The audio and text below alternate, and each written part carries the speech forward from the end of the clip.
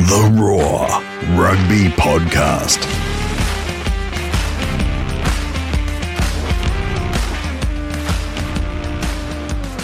Hello and welcome to the Raw Rugby Podcast. I'm Brett McKay. Finals football is here, and your place for the biggest and best rugby finals discussion is the raw.com.au, Australia's biggest sporting debate. Thanks so much to everyone who got in touch and had their say after last weekend's wonderful chat with former Wallaby scrum half Will Genia. And you can do the same under the new episode page each week on the Raw. You can hit us up on the socials, or please leave us a review wherever you get your podcasts. Joining me this week and every week, a man described on social media last week as a rugby weirdo, for which I am his wrangler. It's my co-host, Harry Jones. Hello, mate. How's it? I've been called a lot of things this week. Also, a motley nomad. Yes. I will come to that in just a second. But that social media post was genuinely one of my highlights of the week. Rugby weirdo just describes you perfectly. But Britt, we discovered something this week, and it's tender and sweet and somewhat sentimental, because we discovered we were both in the same play. Now, not mind you, at the same time. No. It was a space-time continuum, but we were as little children, little boykies in South Africa, we would say. I was the Scarecrow. What were you in The Wizard of Oz? I was the Tin Man. Yes, true story. And the more I thought about that explained everything. That why you and I are potting together, because I'm trying to discover my brains and you're trying to discover your heart, but you actually already have one. It all makes perfect sense. Makes perfect sense, doesn't it? We mentioned last week that we would make mention of any new reviews that we received, and mention we will. There's a great lengthy review that I'll come back to later in the pod. But first, this one from Robbie C in Australia, who asked us some truly excellent questions, leaving us a 5-star review on Apple Podcasts. He said, "Excellent, but Harry who? Really enjoy the podcast and ask in a genuine manner, Harry who? Harry's clearly very knowledgeable, but has a motley accent that makes identifying his location and background impossible and intriguing. Imagine that's been covered previously, but would love to know where the nomad came from and how he's arrived where he is." A fantastic review. And Harry, I'm not going to let you answer the question, because we're just going to let the rugby nomad continue. It's also funny that you called me Henry there for a second, and we'll get to that in a second. But it all started, just for this guy asking me a question, it all started on the stage of Wizard of Oz. And I just got on the plane because I wanted to French kiss Sandra and Dorothy. And then I learned later that I had to learn a bunch of lines, and I didn't ever get to kiss her. So. Yeah. So on that note, let's get into some finals chat. The Raw Rugby Podcast. Great to have our Melbourne studio in use again. And from there, it's a big welcome onto the Raw Rugby Podcast to former England and British and Irish Lions lock and now Melbourne Rebels forwards coach, Geoff Parling. Geoff, g'day, welcome. Lions.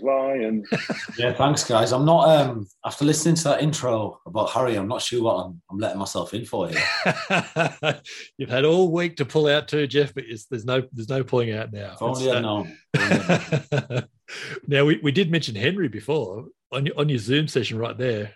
Henry Parling, we see. Yeah, something to do with school. Obviously, he's been lately, so.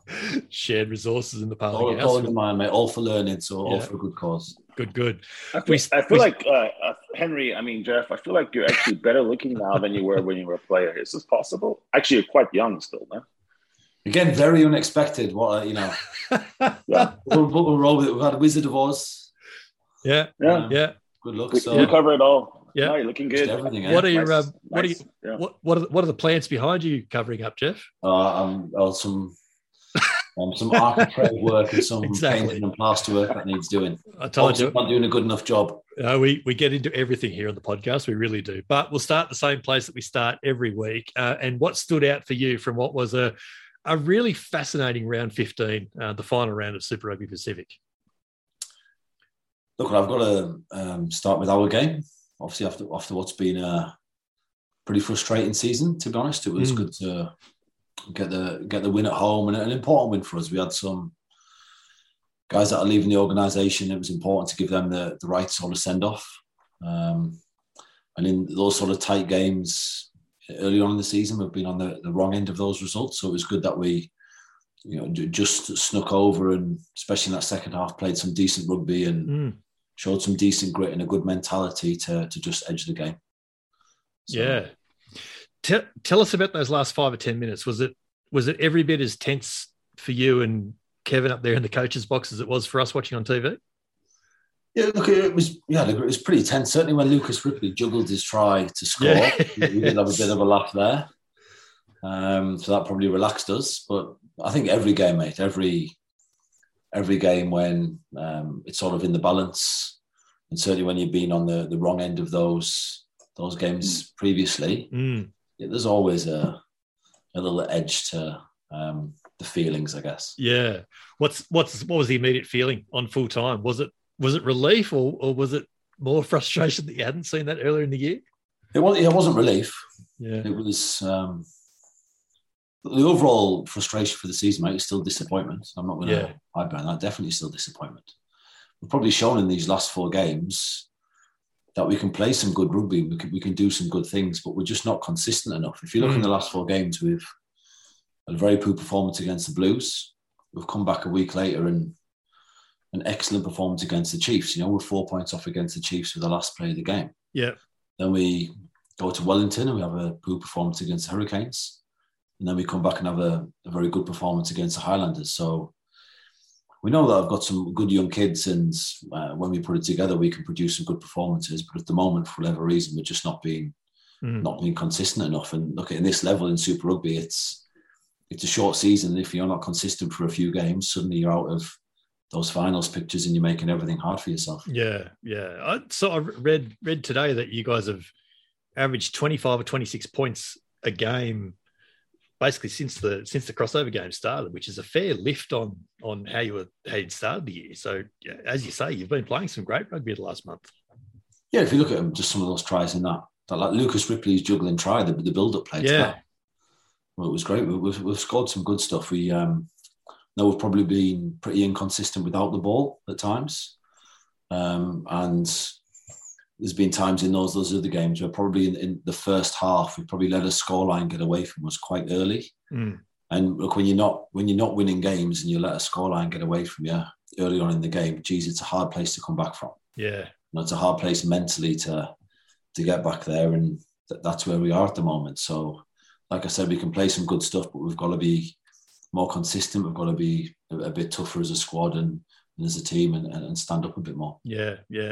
That the last play, you guys had a penalty, or had a penalty you could play on for. It certainly looked like Matt To'omua wanted to play on. I'm not the best lip reader in the world, but it looked to me like he was saying, "Let's play, let's maul." But it seemed to look like he'd get a message from the sideline. Is that accurate? Is that how it played out? Yeah, if you actually listen to the ref, Mike, he was going to kick. We were going to wanted to crack as a maul, and Gibber Hansen was screaming at him, just kick it out. But yeah, right. Mate, we're 1 point up. We've won a game in what's been a pretty disappointing season. Yeah, we need to take that win there. Sometimes you need to be pragmatic, don't you? Harry, what stood out for you on the weekend? Yeah, I suppose it was that the format, which had been much maligned, actually kind of worked because a lot more matches mattered that wouldn't have mattered. I mean, you were affecting the outcome. The Moana Pacifica was, my highlight just because it was unexpected. It absolutely changed the entire playoff picture. It did, and it was so joyous together with the Drua scenes of crowds, but the Moana Pacifica, the players were really just, up against it. The captain excused on 150th. I mean, it just seemed like it was set up for a crumble and for a demolition. And instead, it turned into one of the best Super Rugby matches I've watched all season. It was certainly fitting, Geoff, that you guys, your game, the Rebels Highlanders on Sunday, which 6 weeks ago, and I say it with due respect, I don't think anyone would have been looking at that game as being one that was going to be so decisive, but it literally came down to the last play of the last game of the regular season to finalise the finals. And that's just about ideal in a competition, isn't it? Yeah, I think it probably, the competition organisers there would have been happy for the structure. Look, in my mind, if you finish in the bottom half of a league, you don't deserve to be in finals. So for me, anything below the top 6 you shouldn't be in finals footy. I think that's what it's about. But it is what it is. That's a competition structure, and it's certainly made for interesting viewing. Yeah, certainly. Geoff, when you were doing a scouting of the Highlanders, did you notice that on their logo, the Highlander has no armpit hair? And I'm asking you this because you're a line-out coach, so you probably are interested in what people are doing with their hands up. Have you noticed this or not? It's certainly nothing that was in our preview for the players. We'll think about it next season. It's something we'll do next season. Yeah. It'll be the first thing you know next year. You'll have the Highlanders in round one, and you won't be able to concentrate on it because Harry brought this up in the first episode of the podcast, Geoff, and it's come up weekly ever since. So it's a good one. I think it affects their confidence. I mean, that's what I'm saying. Modern man. It's a modern man. It could be. It could well be. Geoff, I'm intrigued in your pathway to coaching. You landed in Melbourne to play for the Rebels, to finish out your playing days. So, but what was it about Melbourne and coming to Australia that you thought was your avenue into coaching? I'd say my pathway to coaching started a long time before that. So I feel that in a way when I was playing, because I was a pretty poor athlete, wasn't good physically. I had to learn the game and learn how to get the best of those around me. So I do feel like even though I was a player, I've actually been probably coaching in some way for 20 odd years. Can I just say you're surrounded by poor athletes here, Geoff? Yeah, there we go. And then I've always had an interest in it. Yes, I've always done bits when I was in England. I'd do bits, Taunton Titans. But when I was with England, I pretty much organised, and ran the line out there. So it was always something that I guess I had an interest in without even thinking I had an interest in it. Did qualifications early days, and when I was leaving England, I knew I wanted something different, and I had a choice of a Super Rugby team in New Zealand or Super Rugby team in Australia. I'd been to Melbourne once before and absolutely loved. Yeah, right. I thought it was a great place, and I thought, look, we were pretty settled in Exeter, if I'm honest. I probably thought when we moved there, that would be us, set for life. Had this sort of urge to maybe experience something abroad for the last time before I hung up the boots. I was clinging on with my fingernails, playing still. And I knew that my wife and family would really enjoy Melbourne, which they have done. Which they really have done. So, I arrived here and played. And then Dave Vessels at the time just said there would be something for me at the end of the year. And then I've stuck on. It's something I guess I've always known it's what I might want to do, but more probably because I don't know if there's anything else I would want to do. You're not eyeing off a career in high finance or something like that. No, that's not for me, mate. Did you always have coaching in mind when you signed on for the Rebels? Was that part of your conversations when you first moved the family down here? It was never my conversations at all, but I definitely had something in mind. I always thought at the time, Australia wasn't renowned for its set piece work. Yeah. I thought that's something I was known for. So maybe there might be an opportunity further down the line. So that was always in the back of my mind, but it certainly wasn't the main reason we came here. We came here to, I thought experiencing Super Rugby would be pretty cool, completely different competition. And let's take my family on an adventure before I retire, basically. Yeah, right. Who'd have thought the quality of the coffee in Melbourne would... No, I'm not a coffee drinker. You're not a coffee drinker? We're probably the only family that doesn't have any coffee in the house. We just drink tea. Wow. You might be the only player at the Rebels organisation that doesn't drink coffee. Sounds of it. Not many. Where are the Rebels at currently, and where do you see Super Rugby as a competition and as a product compared to what we're seeing in the Premiership, in the European competitions now? And we've just seen a fantastic Champions Cup final over the weekend. Look, I certainly think the product in Europe is flourishing more than Super Rugby, if I'm honest. I've got to be honest there. If you look at the crowds in those finals and probably the commercial opportunities for players in the UK and the other opportunities for people involved in rugby, it's definitely they're definitely bigger over there. I think Super Rugby's working hard in this new format with no South African teams and introducing the Drua and Moana to appeal to other people and different islands and bring some more excitement into Super Rugby is important. I certainly think there's some things still to work at. I think there's too many stoppages in the game, and we've got to somehow try and quicken it up. But that's rugby in general. Yeah. But I feel for Super Rugby to really push it, less law variations, law changes, make the product a little bit simpler for people that are watching. Yeah. Try and get a bit more glam, possibly. I think that something I've noticed since coming over here, compared to rugby league in England, which isn't glam at all, as you'll appreciate, that the NRL here is glammed up and done very, very well. Yeah.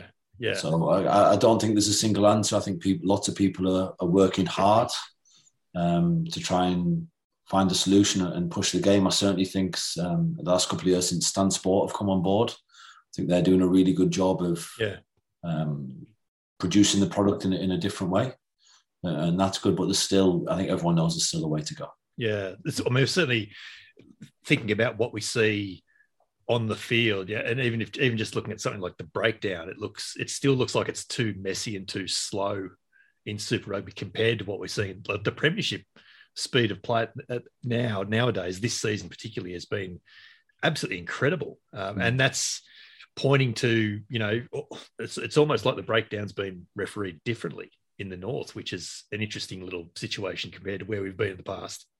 Yeah, well, we found that the referee interpretation is definitely different in the two hemispheres. Even having a New Zealand ref to an Australian ref, it's very different. If you look at our first line-up from the game at the weekend, ball was in, played away, great tempo, getting on with the game, and actually it got slowed down and had to reset it, which I don't think actually I didn't see the outcome, what the outcome they're trying to get from reset that. So let's quicken the game up. Try and get a good product for everyone to watch. Yeah. Get us excited. It seems like we all love rugby. We love the intricacies. It's actually what we actually like. To be fair, to be honest, but you take someone who hasn't seen the game and you try to watch a game with them. There's far too many times where they're completely mystified. And when you try to explain to them, even you're like, I can't explain that. The breakdown's a very strange animal. You got 2 seconds here, 3 seconds there, golden moment. It's like I think, as you say, Geoff, there has to be a way to make it more marketable for the person who didn't watch it before. Agree. We've got to make it a bit simpler. For me, it's got to become a little bit simpler. And I'm a purist. I'm a proper rugby purist. Yeah. So I'm saying that. So to happen. I know you went to, is it the Durham school? Is that where you went to school coming up? Yeah, I can't do my first school to discredit. I went to Ian Ramsey school in Stockton till I was 16, which gets forgotten about, and then I went to Durham school from 17 to 18. So it's quite nice for you. You actually listed as one of the most important former old boys, along with like military generals and members of parliament. There you are.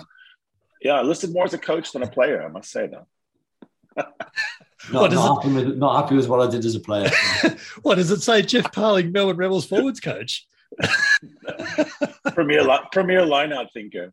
No, so we spoke a little bit before the pod, and I was kind of throwing around some ideas. As a coach, I mean, you cannot come on the field and actually change things as much as you can in some sports, but you do obviously have the ability to say we're going to play more off 9, more off 10. We had Will Guinea on, and he was talking about when the Reds won, they really played off 9 almost exclusively, and then they would have a call for 10. And so there's one area. Another one is the composition of the loosies. And I think this is something up your alley where you have, some teams, the Saracens have a certain kind of loose trio. The French right now have a different loose trio. They're all line-out practitioners. And then you have maybe Australia sometimes putting 2 fetchers on the field. What are your thoughts on where that's going? What do you think works? Do you have to just pick the players and then fit the game plan, or do you go the other way around? Yeah, I think what are your players? What are their strengths? And then what's the game plan? So why did the Reds play majority off 9? Because Will Guinea at the time is one of the best attacking 9s in the world. Bouncing out, picking holes. So if you don't use that strength, what's the point in having Will Guinea? If you look at Leicester, have obviously been flying in the UK this past season. They play nearly everything through George Ford. nearly everything. He kicks the most. They play all the attacking shapes of George Ford because he's a great attacking player, great game manager. You speak about Lucy's. Well, if you've got two great fetchers, two of the world's best fetchers, why not play them? I know, I appreciate you need balance in your squad. Of course you do. You don't want 15 individuals on a team. You need a team, so there has got to be balance. But for example, when Australia used to have Hooper and Pocock in the back rows, I remember playing them in that 15 World Cup. Geez, that's two outstanding players over the ball. I think Pocock was averaging 4 turnovers per game at the time, which in the international game is just ridiculous. Then you might look at some traditional South African teams that might have just some bigger back rows, big bruisers. Well, that's what works for them. That works for their game plan. So I don't think there's a one-size-fits-all. I really don't. I think in general you see ebbs and flows in the game, and you see return of the fetchers for a few years. I feel this season we've seen a return of the maul around the world in a big way. So you do see sort of ebbs and flows and how things are refereed and interpretations of breakdown. Of course you do, but play to your strengths, play to what you've got. Yeah, it looks like in the Petri dish of the Six Nations, which is sometimes the best one to look at sometimes because it's so compact and the same teams playing each other at the very high level, very smart coaches. You had two very distinct styles. I mean, you had the French doing it and you had the Irish doing it, and they were literally doing it oppositely. And yet they were a level above everyone else. You know, the Irish were actually doing pass out the back, forwards running, ball in two hands. You couldn't even tell where they were going next. And the French were actually biding their time, making you squeeze, and then feeding off your errors. Looking at the World Cup, I know that all teams copy each other. You have to. Where do you think the Wallabies, for example, where do you think it makes sense for them with the players they have, as you say? Well, look, if you look at those two teams to start with, just the French and the Irish, the French have this massive pack with some outstanding skill and speed in behind. So, you know, their game, they keep it pretty simple. They've got this massive pack at set piece. And they're still so young. Oh, so young. It's incredible. They had that group of under-20s, didn't they? Yeah, they played against the junior Wallabies in the final. Yeah, did very well. And actually, that French team that came to Australia, was it last year? Yep. This time last year. Yep. I know at the time everyone was saying they're a third choice French team, and they had some of the main players missing. But if you look at a lot of their players, like Cameron Wackey and other guys, they've actually come through into that team and developed well. Yeah. So some good guys. If you look at the Irish team, the Irish are never blessed with these big power players in general. You know, like other teams might have players of Pacific Islander heritage that are natural power athletes. They don't have them. So in general, I'm very impressed with their ball movement and skill and doing the simple things well. Their ruck speed, the way they forwards, just simple catch, pass, pull it back. Very good play to the strengths. I think the things for the Wallabies going into the World Cup is, first of all, which players will they have? So you put a Samu Kerevi in that back line, and for me, that becomes a very different back line. You know, he's a guy you can just give the ball to and he gives you go forward and you can play off him. Is there going to be in the back line? You'd almost want to say, I want Kerevi to touch the ball a certain number of times. Like, we have to get him 15 runs up the middle. Yeah. And it changes the complexion of everything else. Yeah. So isn't high possession, because of the demands of cleaning, is that high possession Irish thing, is that going to work in a knockout though? And has it worked ever? And will it work in this World Cup? To be able to have your guys get there for 80 minutes, you know, coming in low and hard and legal. Yeah, I don't know, if you look at the stats, I would imagine they'd say that most World Cups are won by defensive teams, are pretty low scoring finals, aren't they? Is that right in general? Yeah, probably. Yeah. Probably. So in general, if you look at those stats, you could say maybe not. but every team likes to prove others wrong. Look at Harlequins last year, the English Premiership. They're completely different to other teams. They play from everywhere, just keep the ball, throw it around, and it worked for them. True. So find your identity, I guess. Yeah, Geoff, your identity has always been of a line-out maestro guru. And you came in and fixed the Rebels line-out. I think Matt Phillip has actually, never called a line-out. Now he's very good at it. struggling line out. We see this in games sometimes where they just cannot. I mean, Moana Pacifica struggles with a line out. How do you fix a struggling line out? What's the quickest way? What's the surest way to fix it? Again, that sounds, I know I keep saying it, but who do you have? What are your strengths? Do you have a couple of tall timbers? Do you have jumping threats throughout the back row? I know when you asked this question, you said in general, do you go to shorter numbers? And a lot of guys will, especially at lower levels. For me, but if I'm playing a team that has 2 non-jumpers in the back row and I can go with a 7-man line out and actually there's space around these non-jumpers, well, I see that as an advantage. Let's use that. So it depends on who I'm playing, mate. If I'm playing, if you think of New Zealand traditionally back in the day when it was Whitelock, Reid and Retallick, that's a very good 5-man line out, 5-man mirror defence, one of the best in the world. So let's probably try and stay away from 5-man. Let's use the shape. So you've got to have an idea on your strengths and on the opposition strengths as well. On the maul, one more question on lineouts. You know, it's such a devastating weapon when it gets rolling and you cannot stop it. But a critical decision is, do you put someone in the air to try and steal it? Because a lineout steal is one of the biggest turnaround plays in rugby. I mean, it literally can change the game in one moment.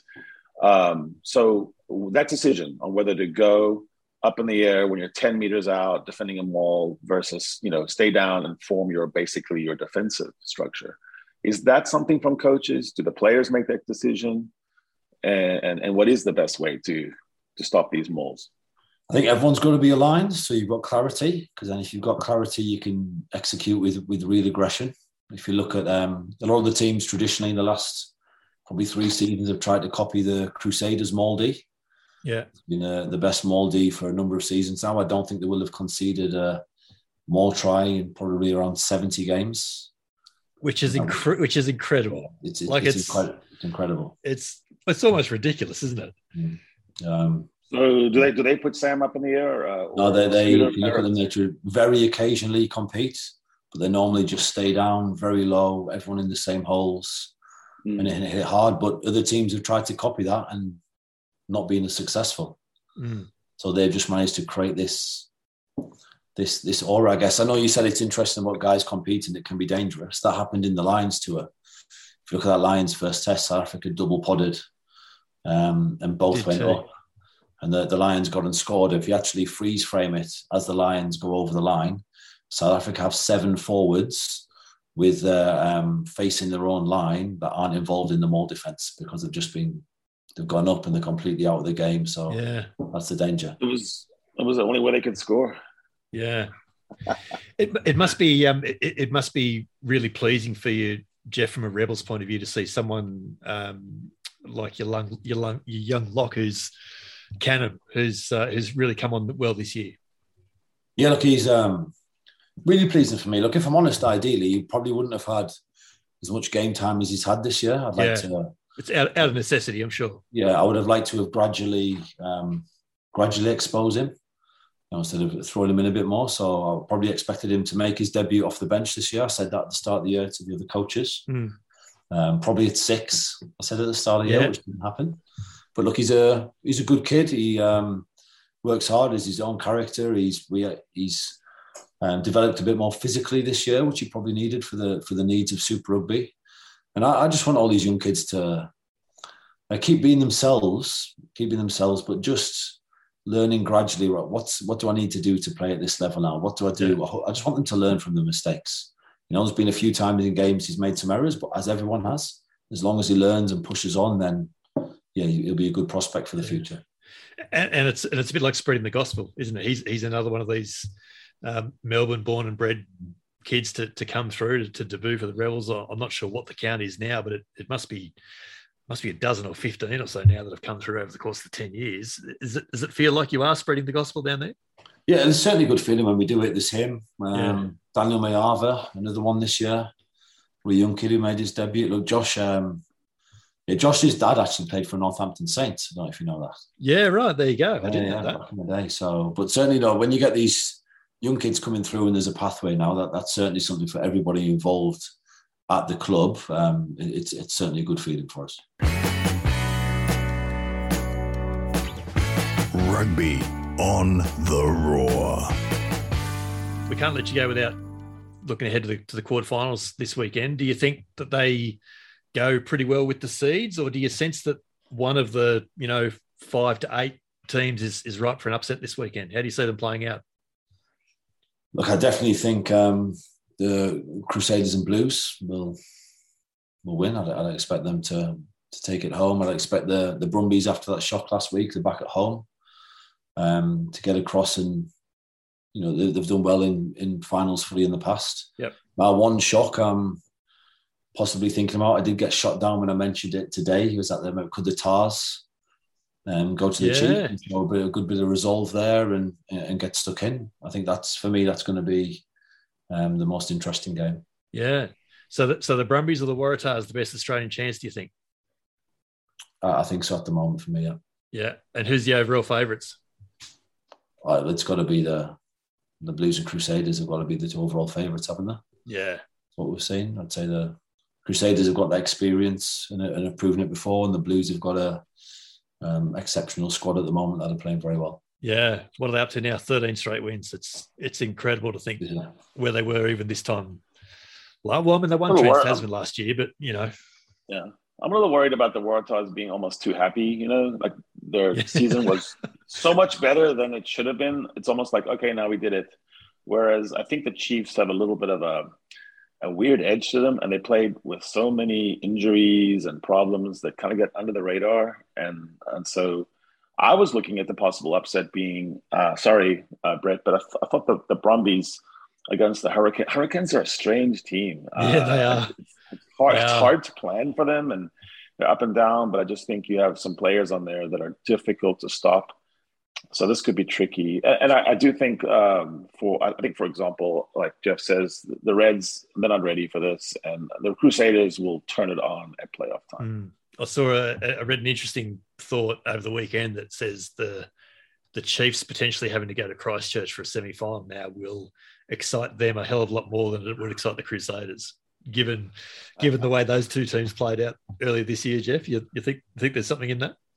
Yeah, possibly. Yeah, it's interesting. Look, I agree with what you're saying about the Tars. Have obviously had a good season, but I would say as well their drive from last season, which was a very poor season, that hurt will spur a few people on as well. And having someone like Michael Hooper back in the mix, who's the ultimate professional. He certainly will not be taking things too easy or be too happy about the situation. Yeah. And I think they've just got a really good mix of experienced guys now. Someone like Jamie Roberts coming in, even if he's playing every third game off the bench, the experience that he brings into a young squad is just enormous. It could be really something. Could really be something.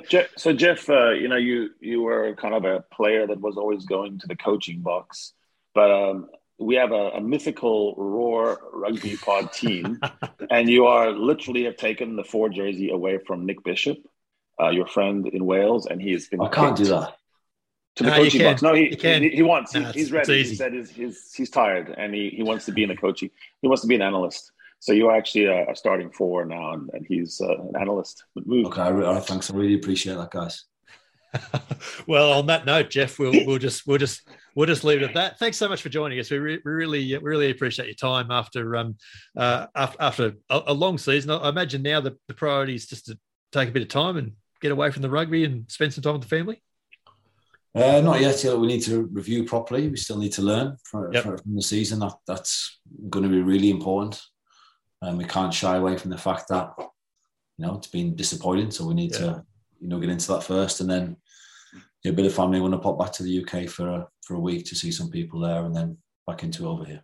Yeah, great. Thanks for coming on. Really appreciate it. Been great to talk to you. Cheers, guys. Brilliant. Take care. The Roar. Righto, Harry. Great chat.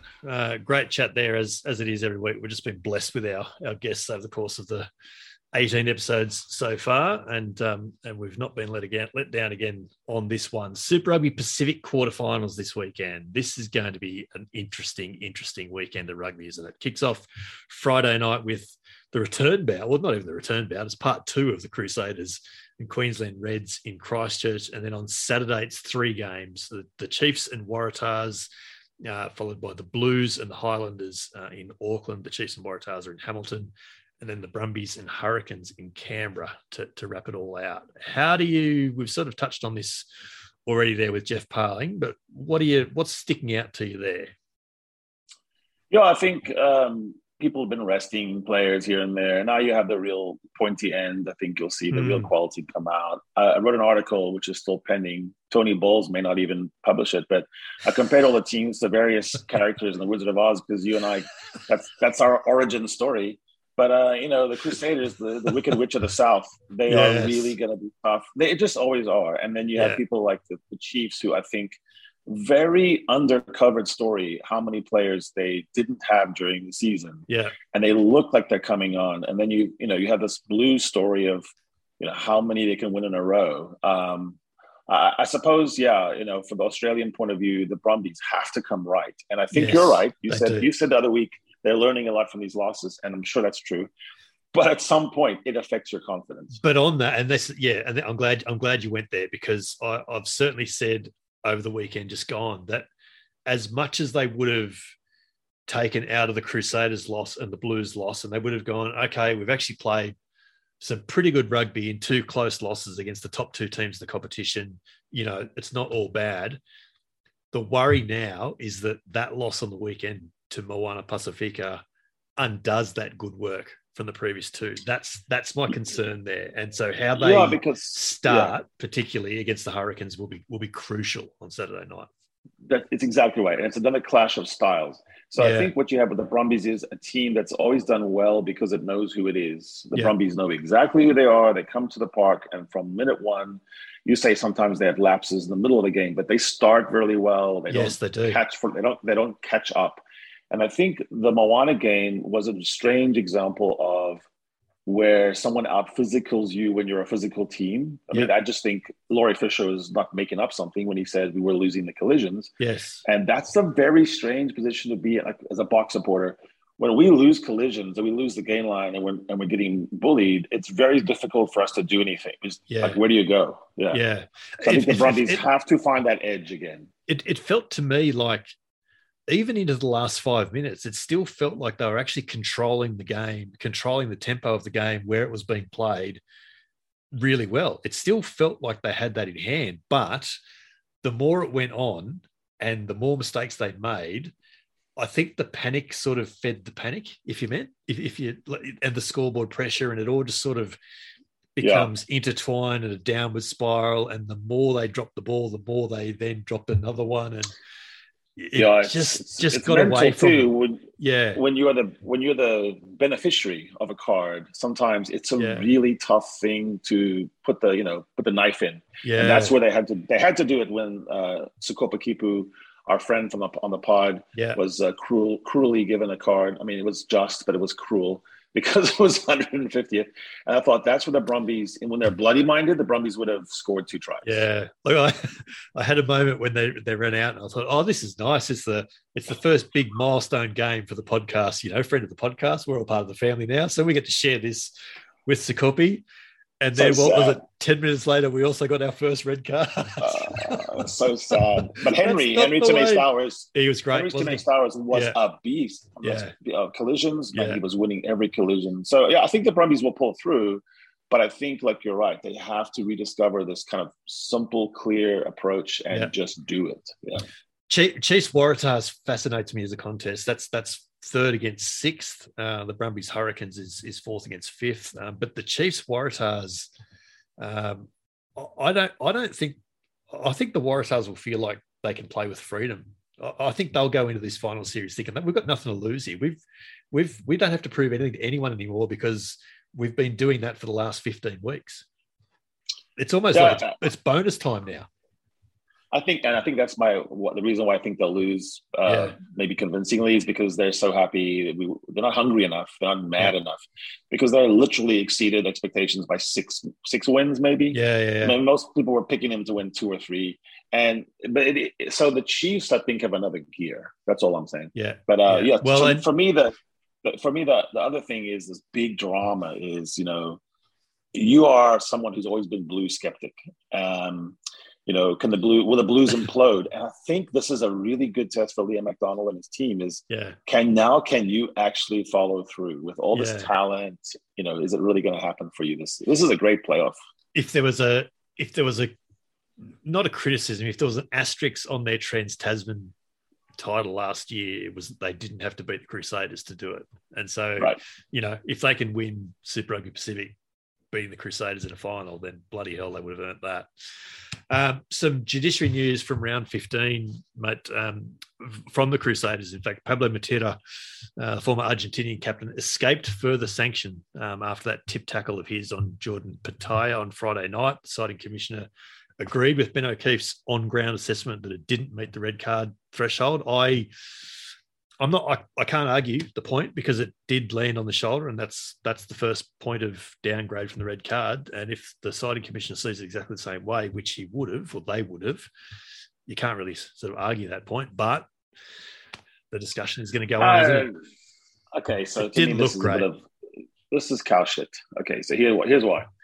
We always had a dangerous play problem. And in the threshold is a means to an end. It's a way to navigate through tricky decisions.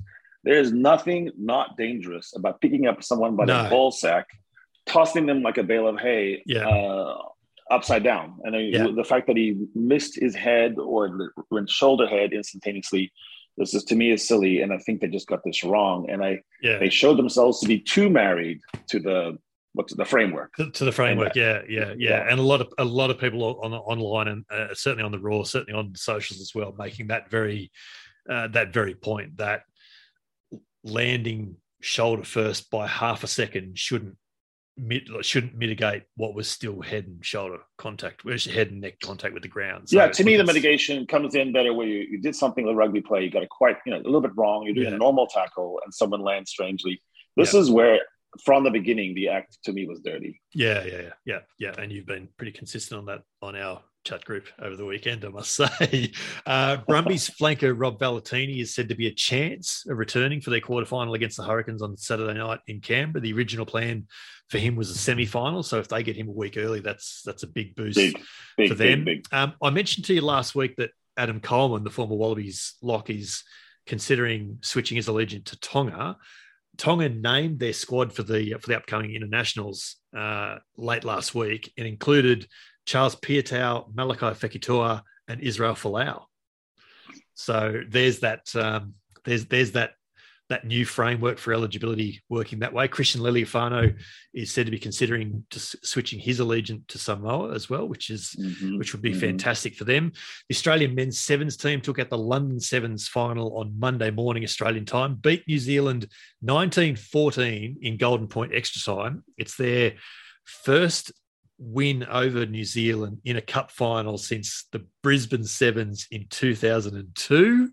It's their first victory over them anywhere in more than 4 years. And now Australia find themselves in a three-way race with South Africa and Argentina to claim the Sevens World Series going into the last leg in LA in August. It's fantastic. And it'd be great if the Aussie men can do it after the women cleaned up there a few weeks ago. Good on them. Yeah, that's great. That's an excellent thing for rugby in general for Australia. Yeah, it is. Absolutely. Panasonic beat Suntory in the Japanese League One final on the weekend. They won 18-14. Gives Robbie Deans a fifth title in Japan to go with 5 or 6 with the Crusaders as well. So he just wins for fun now. La Rochelle won the Champions Cup final in Marseille, beating Leinster 24-21. It's Ronan O'Gara's first European title as a coach after he won 2 with Munster. But the absolute scenes in La Rochelle since the win has just been incredible. This is a city of 75 or 77,000 people. There was about 20,000 of their fans at Marseille, but then 35,000 people turned up to the waterfront for the victory parade. It's incredible. The pictures are just unbelievable. Yeah, French are passionate about their club rugby, and Rog's a genius. So the Irish, an Irishman beat the Irish. So his dismantling of Leinster is ominous for Ireland's World Cup victory, because what he did is he dismantled the way they did it. Yes. Look at Leinster's stats throughout both competitions they're in. They were first in every single thing: carries, meters, average ruck speed, ruck success, efficiency, red zone.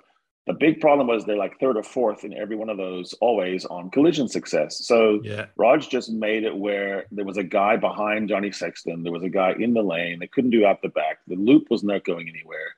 And they brought like so many people to every breakdown that it just mucked it up. And I think it's brilliant. So you have, the sort of Irish-French, again, it's Irish-French. Yeah.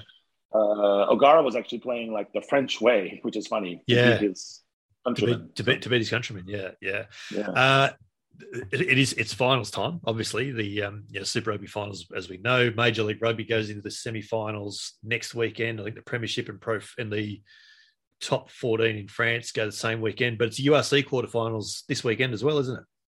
Yeah. So some big things happening in Cape Town for the first time in a long time. Scottish teams are still kind of involved. Welsh teams have really faded. And then you have, these heavyweights in Ireland. So it's going to be a nice clash to see. Again, Leinster just played a really big match, so they're going to have to rely on their depth. But they do have it. Yeah. Yeah, they certainly will do that. The quarterfinals of the URC, though, it's Ulster against Munster. That's 30 at 6. Then it's the Bulls and Sharks in Pretoria. That's 4th and 5th. Leinster playing Glasgow on Sunday is 1st and 8th, and then the Stormers in Edinburgh, as you say, is 2nd and 7th. That'll be. Are they playing at Newlands, or are they playing it at the other stadium? Cape Town Stadium? Yeah. So you have friend of the pod, Frans Malherbe, scrumming against Pierre Schoeman, and you have Stephen Kitsoff scrumming against WP Nell. So you have basically two South African front rows scrumming against each other in Cape Town. It's going to be brilliant. That will be. That'll be great.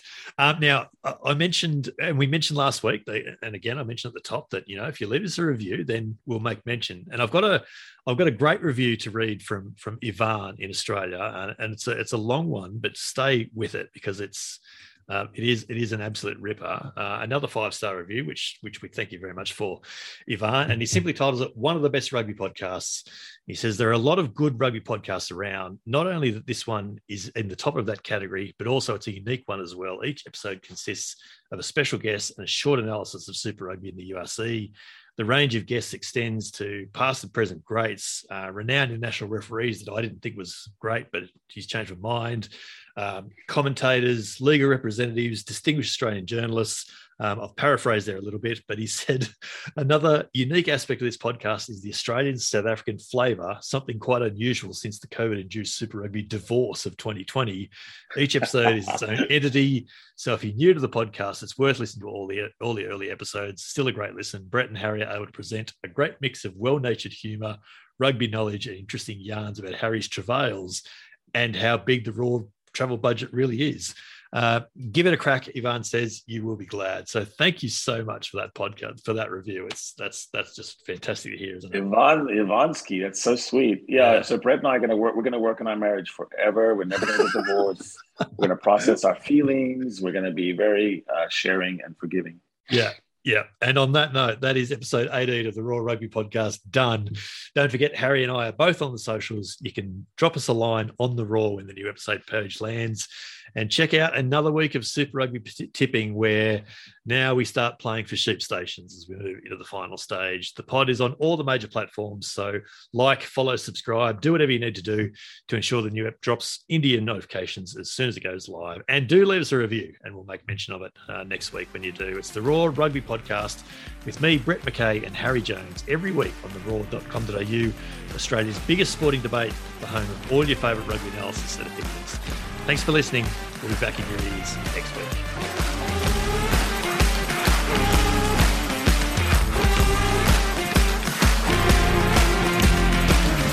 Come play with us.